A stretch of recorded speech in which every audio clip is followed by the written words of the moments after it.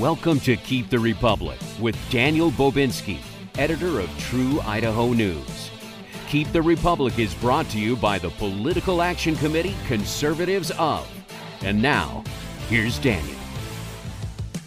Well, hello and welcome to Keep the Republic. This is Dr. Daniel Bobinski, editor of True Idaho News and your host for the next half an hour as we explore issues facing Idaho and America from a Judeo-Christian perspective, which is my custom. Thanks so much for tuning in.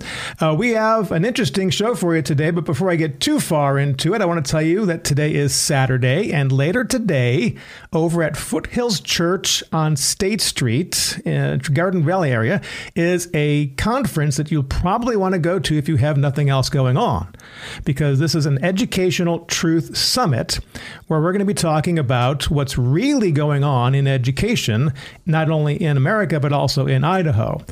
Coming into our beautiful city this weekend is Dr. Duke Pesta and Dr. Alan Keyes in special for this event. And you know what's really cool is we had someone just bless us and say, you know what, we're going to cover the costs of this. We think everybody should go to this. So we don't want people to have to kick out money to come hear this truth. So they covered the costs of the event. And if you would like to go, all you have to do is show up and say, hey, I'm here. And if you want to donate a few bucks to help out and bless the speakers, that'd be great. But Dr. Duke Pesta, Dr. Alan Keyes are going to be our keynotes, and we've got other folks talking about other things as well. So it's over at Foothills Church, which is at 9655 West State Street, and it starts at 9 o'clock. You can go in, and Dr. Duke Pesta is going to be talking about critical race theory, Common Core, not just what it is, but also what you can do about it when you know what's going on. You know, we've got a governor in this state who said that he doesn't believe that critical race theory is being taught in Idaho. And yet, interestingly enough, there was some people who did some undercover research, and we have school administrators and teachers here in Idaho who did not know they were being videotaped, talking about how they are twisting the words and misrepresenting what's really going on in the classrooms so that parents don't know. They're changing the terminology. They're trying to placate people. So these videos really proved Governor Little wrong. We do have critical race theory being taught in this state. We do have social emotional learning, which I call the stepchild of CRT in this state. And we need to know about it because the local TV stations and the local newspapers are not going to report on this.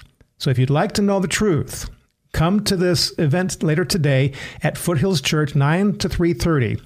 And again, Dr. Alan Keyes will be there. Dr. Duke Pesta is talking about, like I said, critical race theory, Common Core.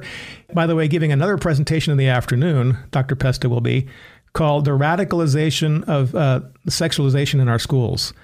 We have all these people who are now getting transitioned, quote unquote, without parents being notified. This is a danger. It's happening throughout the country, and Idaho is not any different. Dr. Alan Keyes will be closing our conference today talking about what happens in America if we don't do something about education. He's been, as you may know, a candidate for president. He's spoken a lot about education. He's passionate about returning education to its Judeo-Christian roots. So you're also going to have, by the way, Dr. Douglas Peak. He's the pastor of Foothills Church. He's speaking on the motivation behind why the schools are doing what they're doing. Susan Dusso is going to be talking about homeschooling options. She's been very involved in the homeschool community for decades and all the different ways that people can homeschool, because it's not just one way. There's lots of different ways. Dr. Lynn Laird will be presenting as well. She's a psychologist. She was on the show last week talking about how, if you're going to take your child out of school, how can you do it in a way that doesn't totally jar the student psychologically? It can be very important. And even if they have to stay in school, how do you help them with the struggle of the bullying that's going to happen by not subscribing to the agenda that's being taught them? I will also be there presenting today, covering the material from my book called Become a Student of Your Students. So how to understand your students' learning style to help them learn. It's an educational truth summit. And again, the costs have been covered. So if you'd like to attend, just show up, say, hey, I'm here for the conference. And if you want to give a few dollars to help out, that would be a blessing. But we want you to hear it. The donations have been made so that you can come attend this for free. I totally encourage you to do this. Well, Our show is sponsored by Conservatives of. If you would like to see conservative Christian candidates elected to office so we can restore this republic to the foundations upon which it was built, I encourage you to go to conservativesof.com and make a donation. That's what they do there. And if you want to help support this show, you can earmark your donation and say, hey, support the radio show. But if nothing else, just go there and help support some constitutionally conservative candidates. That's conservativesof.com. All right. In our studio today, we have Viki Purdy. Viki Purdy, it's an honor to have you here. Thanks for joining me on Keep the Republic. Thank you for having me and allowing me to express my views and a few facts on what's going on. Yeah, there's a lot going on. But now, so for those that don't know, you are a county commissioner for Adams County. You are also the Region 3 chair for the Idaho State Republican Party, and you're a board member for Southwest District Health, one of the regional health boards. That's correct. And so you're a very busy person. Thanks for taking time out of your day to join me here. The reason that I asked you to be on the show is you contacted me with some information that I think our listeners need to be aware of. Why don't you enlighten us on some of this problems we're facing? Well, I received a letter from a friend of mine, and that was published in the Gem State Patriot. And when I read all of that and spoke with her, and then spoke to some other friends in a couple of different long-term healthcare facilities of people that I know that are have been fighting this COVID battle and the policy for the last couple of years, I called you because I was just really concerned that this isn't getting any better for our seniors. We are taking our masks off and not putting up with the nonsense, but our seniors that are in long-term healthcare facilities and in assisted living facilities are not being afforded that same luxury. And so I just thought that we needed some help on that. I think when we stopped the masks before, the biggest reason wasn't because of me, the anti-mask commissioner, which is what the press branded me, but it was the public. It was the citizens that came forward and said, enough. We're not going to have a mask mandate. I think everybody was trying to figure out why we were being pushed in that direction in the first place. And I think it's pretty clear from, more research that we've done over the months and from the beginning. There was an article that I read in one of the papers I got that one of the towns up north, and I believe it was Post Falls, was having a city council meeting that night, and they were considering a mask mandate. And if they pushed the mask mandate and got it passed, they would get like $25,000. So that starts to get your suspicions up. Mm-hmm. And then since then, I've discovered that why the schools push them is because if they don't get a mask mandate in place, and if they don't, manage the entire checklist that the federal government has given them, then they aren't going to get money from the federal government this would have to be the ARPA funds. Right. Yeah. So we actually have one of the lawyers for, I believe it was a school district in Canyon County, who tipped his hand and said, well, the reason we have to keep this mask mandate in place is because we took the federal money. It has nothing to do with the health of our kids or passing a virus on to anybody. It's just about the money. It's been about the money the whole time. Everything is about the money, and it's insidious. It is. Well, we have a governor in this state who, if you've watched any of his campaign literature lately, as he's running for re-election, there's been multiple people who have called out, I'll be polite, falsehoods of things that he's saying. For example, he's saying that he didn't shut down the state. I can point to hundreds of businesses that shut down their businesses permanently, and thousands upon thousands of people who stayed home because they were told they were not essential. And I think that's called shutting down the state. But he says that he didn't. He's also saying that he did not enforce any mask mandates. And now here we have, I guess you could say, a technicality, because he's the guy who's in charge of the executive branch of government. And the people who are on his committees address him. They report to him. So you were telling me about this thing that happened in Southwest District Health. We actually got the tape of it, but go ahead and tell us a little bit about what happened here. Well, in one of our meetings, Commissioner Elliott brought up the fact that he'd received a call from the governor's office. And I mean, it's like the ultimate elected official bullying. I've never really heard anything like it. I was shocked when I heard it. I think everybody should hear it, and I think they should know what they're getting when they cast their vote. We don't elect officials to bully us. We elect them so that they work for us. Right. There's two different kinds of politicians, the one that knows they work for the people, and the other ones that simply represent the government and maybe their friends. And big interest, right. Correct. So this tape that we're going to listen to, it was actually recorded in August of 2020. So it's not exactly a new tape, but I thought was important to share it with people so that they know what's going on, because this is still happening in our healthcare centers right now with elder care centers, as they are still being forced to wear masks and get tested. And this is all coming down from, as you said, the Southwest District Board can't do anything about it. No, it doesn't look like we can. I got an email. I emailed Director Zog, and she emailed me back this morning, and that's what she says is that our role is limited to offering infection control and prevention education, and they don't have anything to say about actually changing the policy in these facilities. So I believe they inspect them, and they'll send the complaints that they get, or basically that they see, to Health and Welfare, and Health and Welfare files the complaints against the facilities. The bad thing about it is if anybody comes in and sees one person without a mask in a huge facility, then they get what they call a core complaint. A core complaint means that it goes on their record permanently, it's online, everybody can see it. It keeps people from going there. But it doesn't say what the complaint is. So it doesn't just say, well, this core complaint, this serious, horrible complaint is because there was one person in my facility that didn't have a mask on. Mm. So it's detrimental. It's terribly detrimental. And then, if they push it farther, they can literally shut down the facility and keep Medicare and Medicaid patients from that facility. What we're talking about is top-down authoritarianism. And really, the question has to be, where does the buck stop? Exactly. We have this tape, and we're going to play it now. It's almost 3 minutes long, but I think you'll be very surprised to hear at some of what you hear. Let's go ahead and listen to that now. I think it was Tuesday. Governor Little called me and said that probably would be getting a call from some federal folks the next day. That part didn't happen. The day after that, however, the governor's task force on the COVID, at least two people on that, wanted to have a meeting with Nikki and I, phone conversation.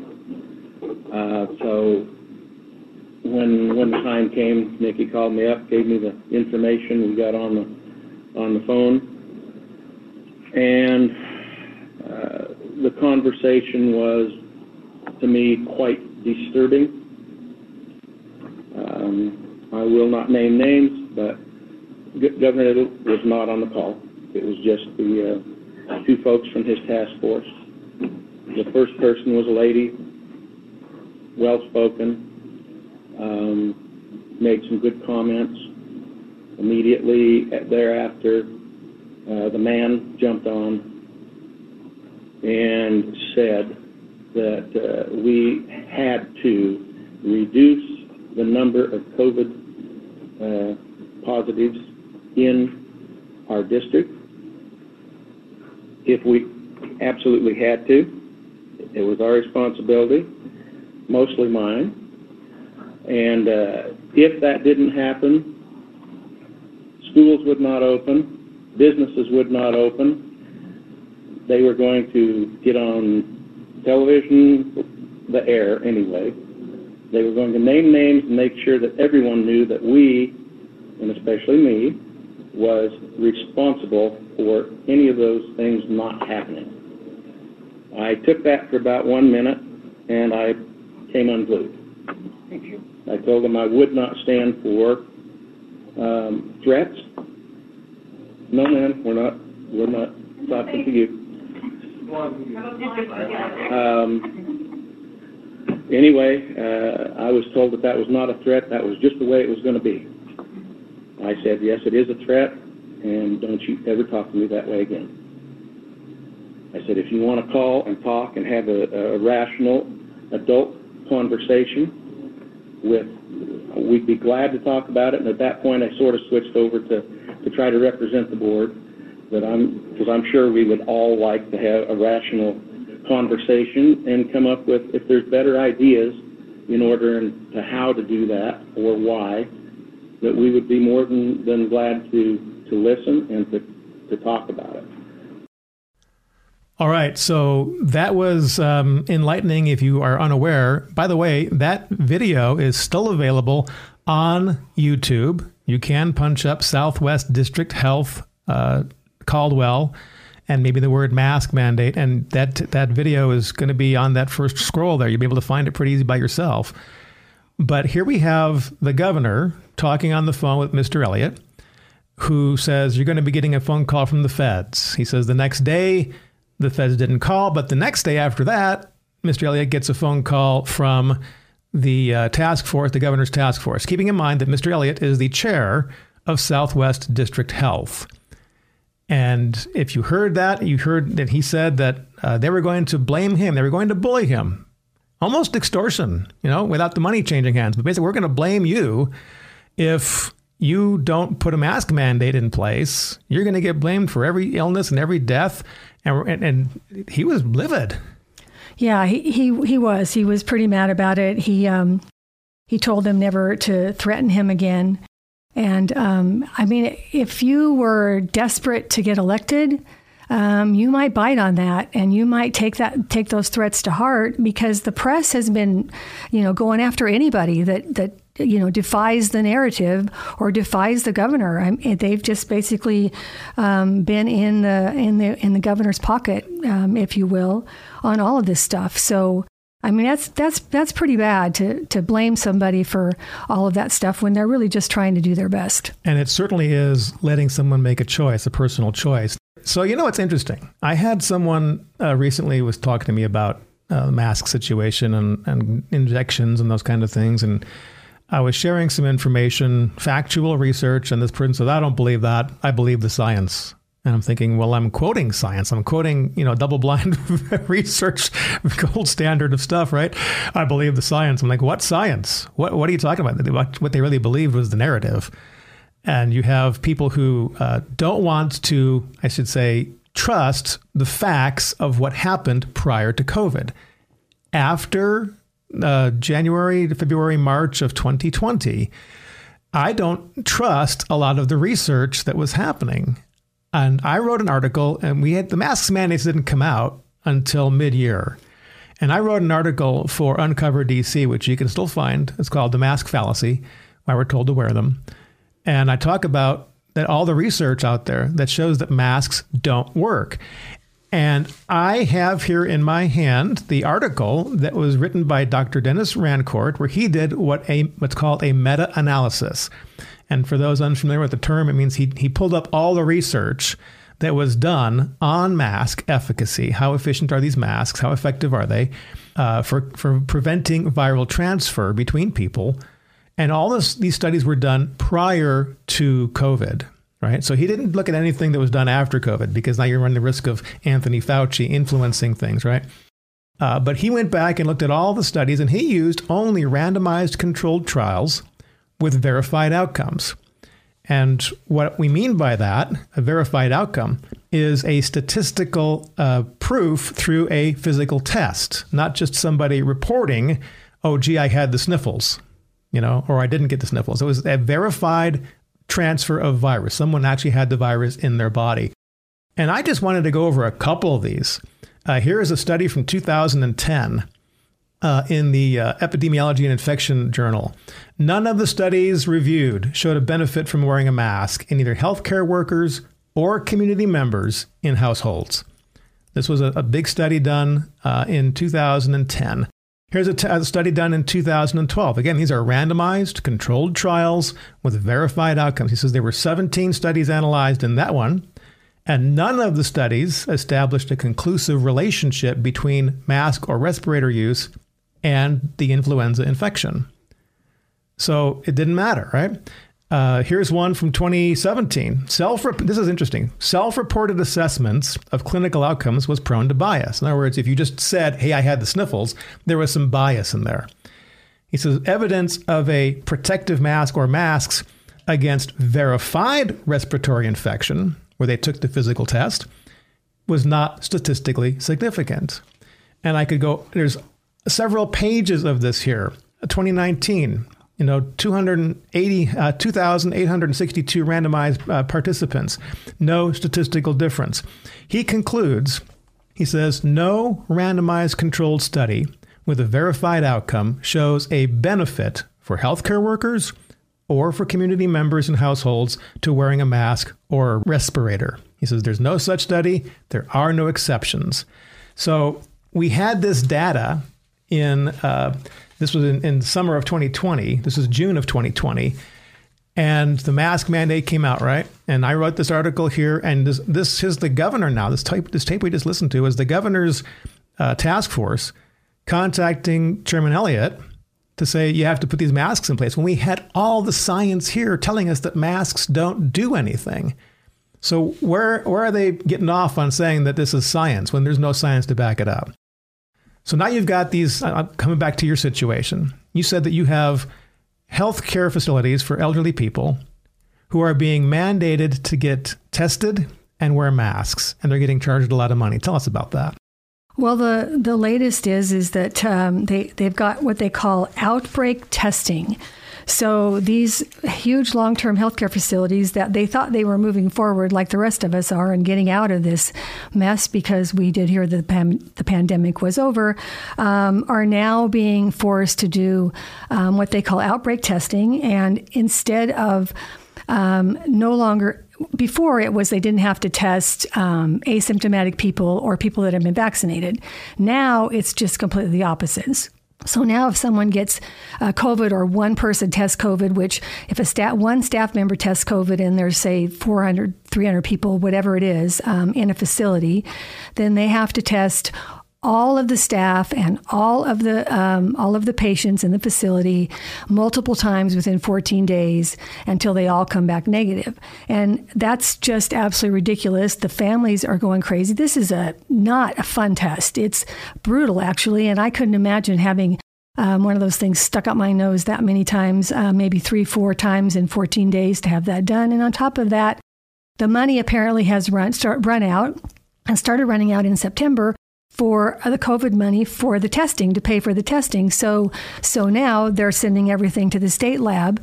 And the only reason that we can come up for to do this is possibly to inflate the numbers and the data like they've been doing with COVID in every area all along, which is why the data is useless for future things, but for the money. I mean, there's just no other explanation that you can come up with. No. If you're just tuning in, by the way, we are talking with Commissioner Viki Purdy. She's Adams County Commissioner, also a board member of Southwest District Health.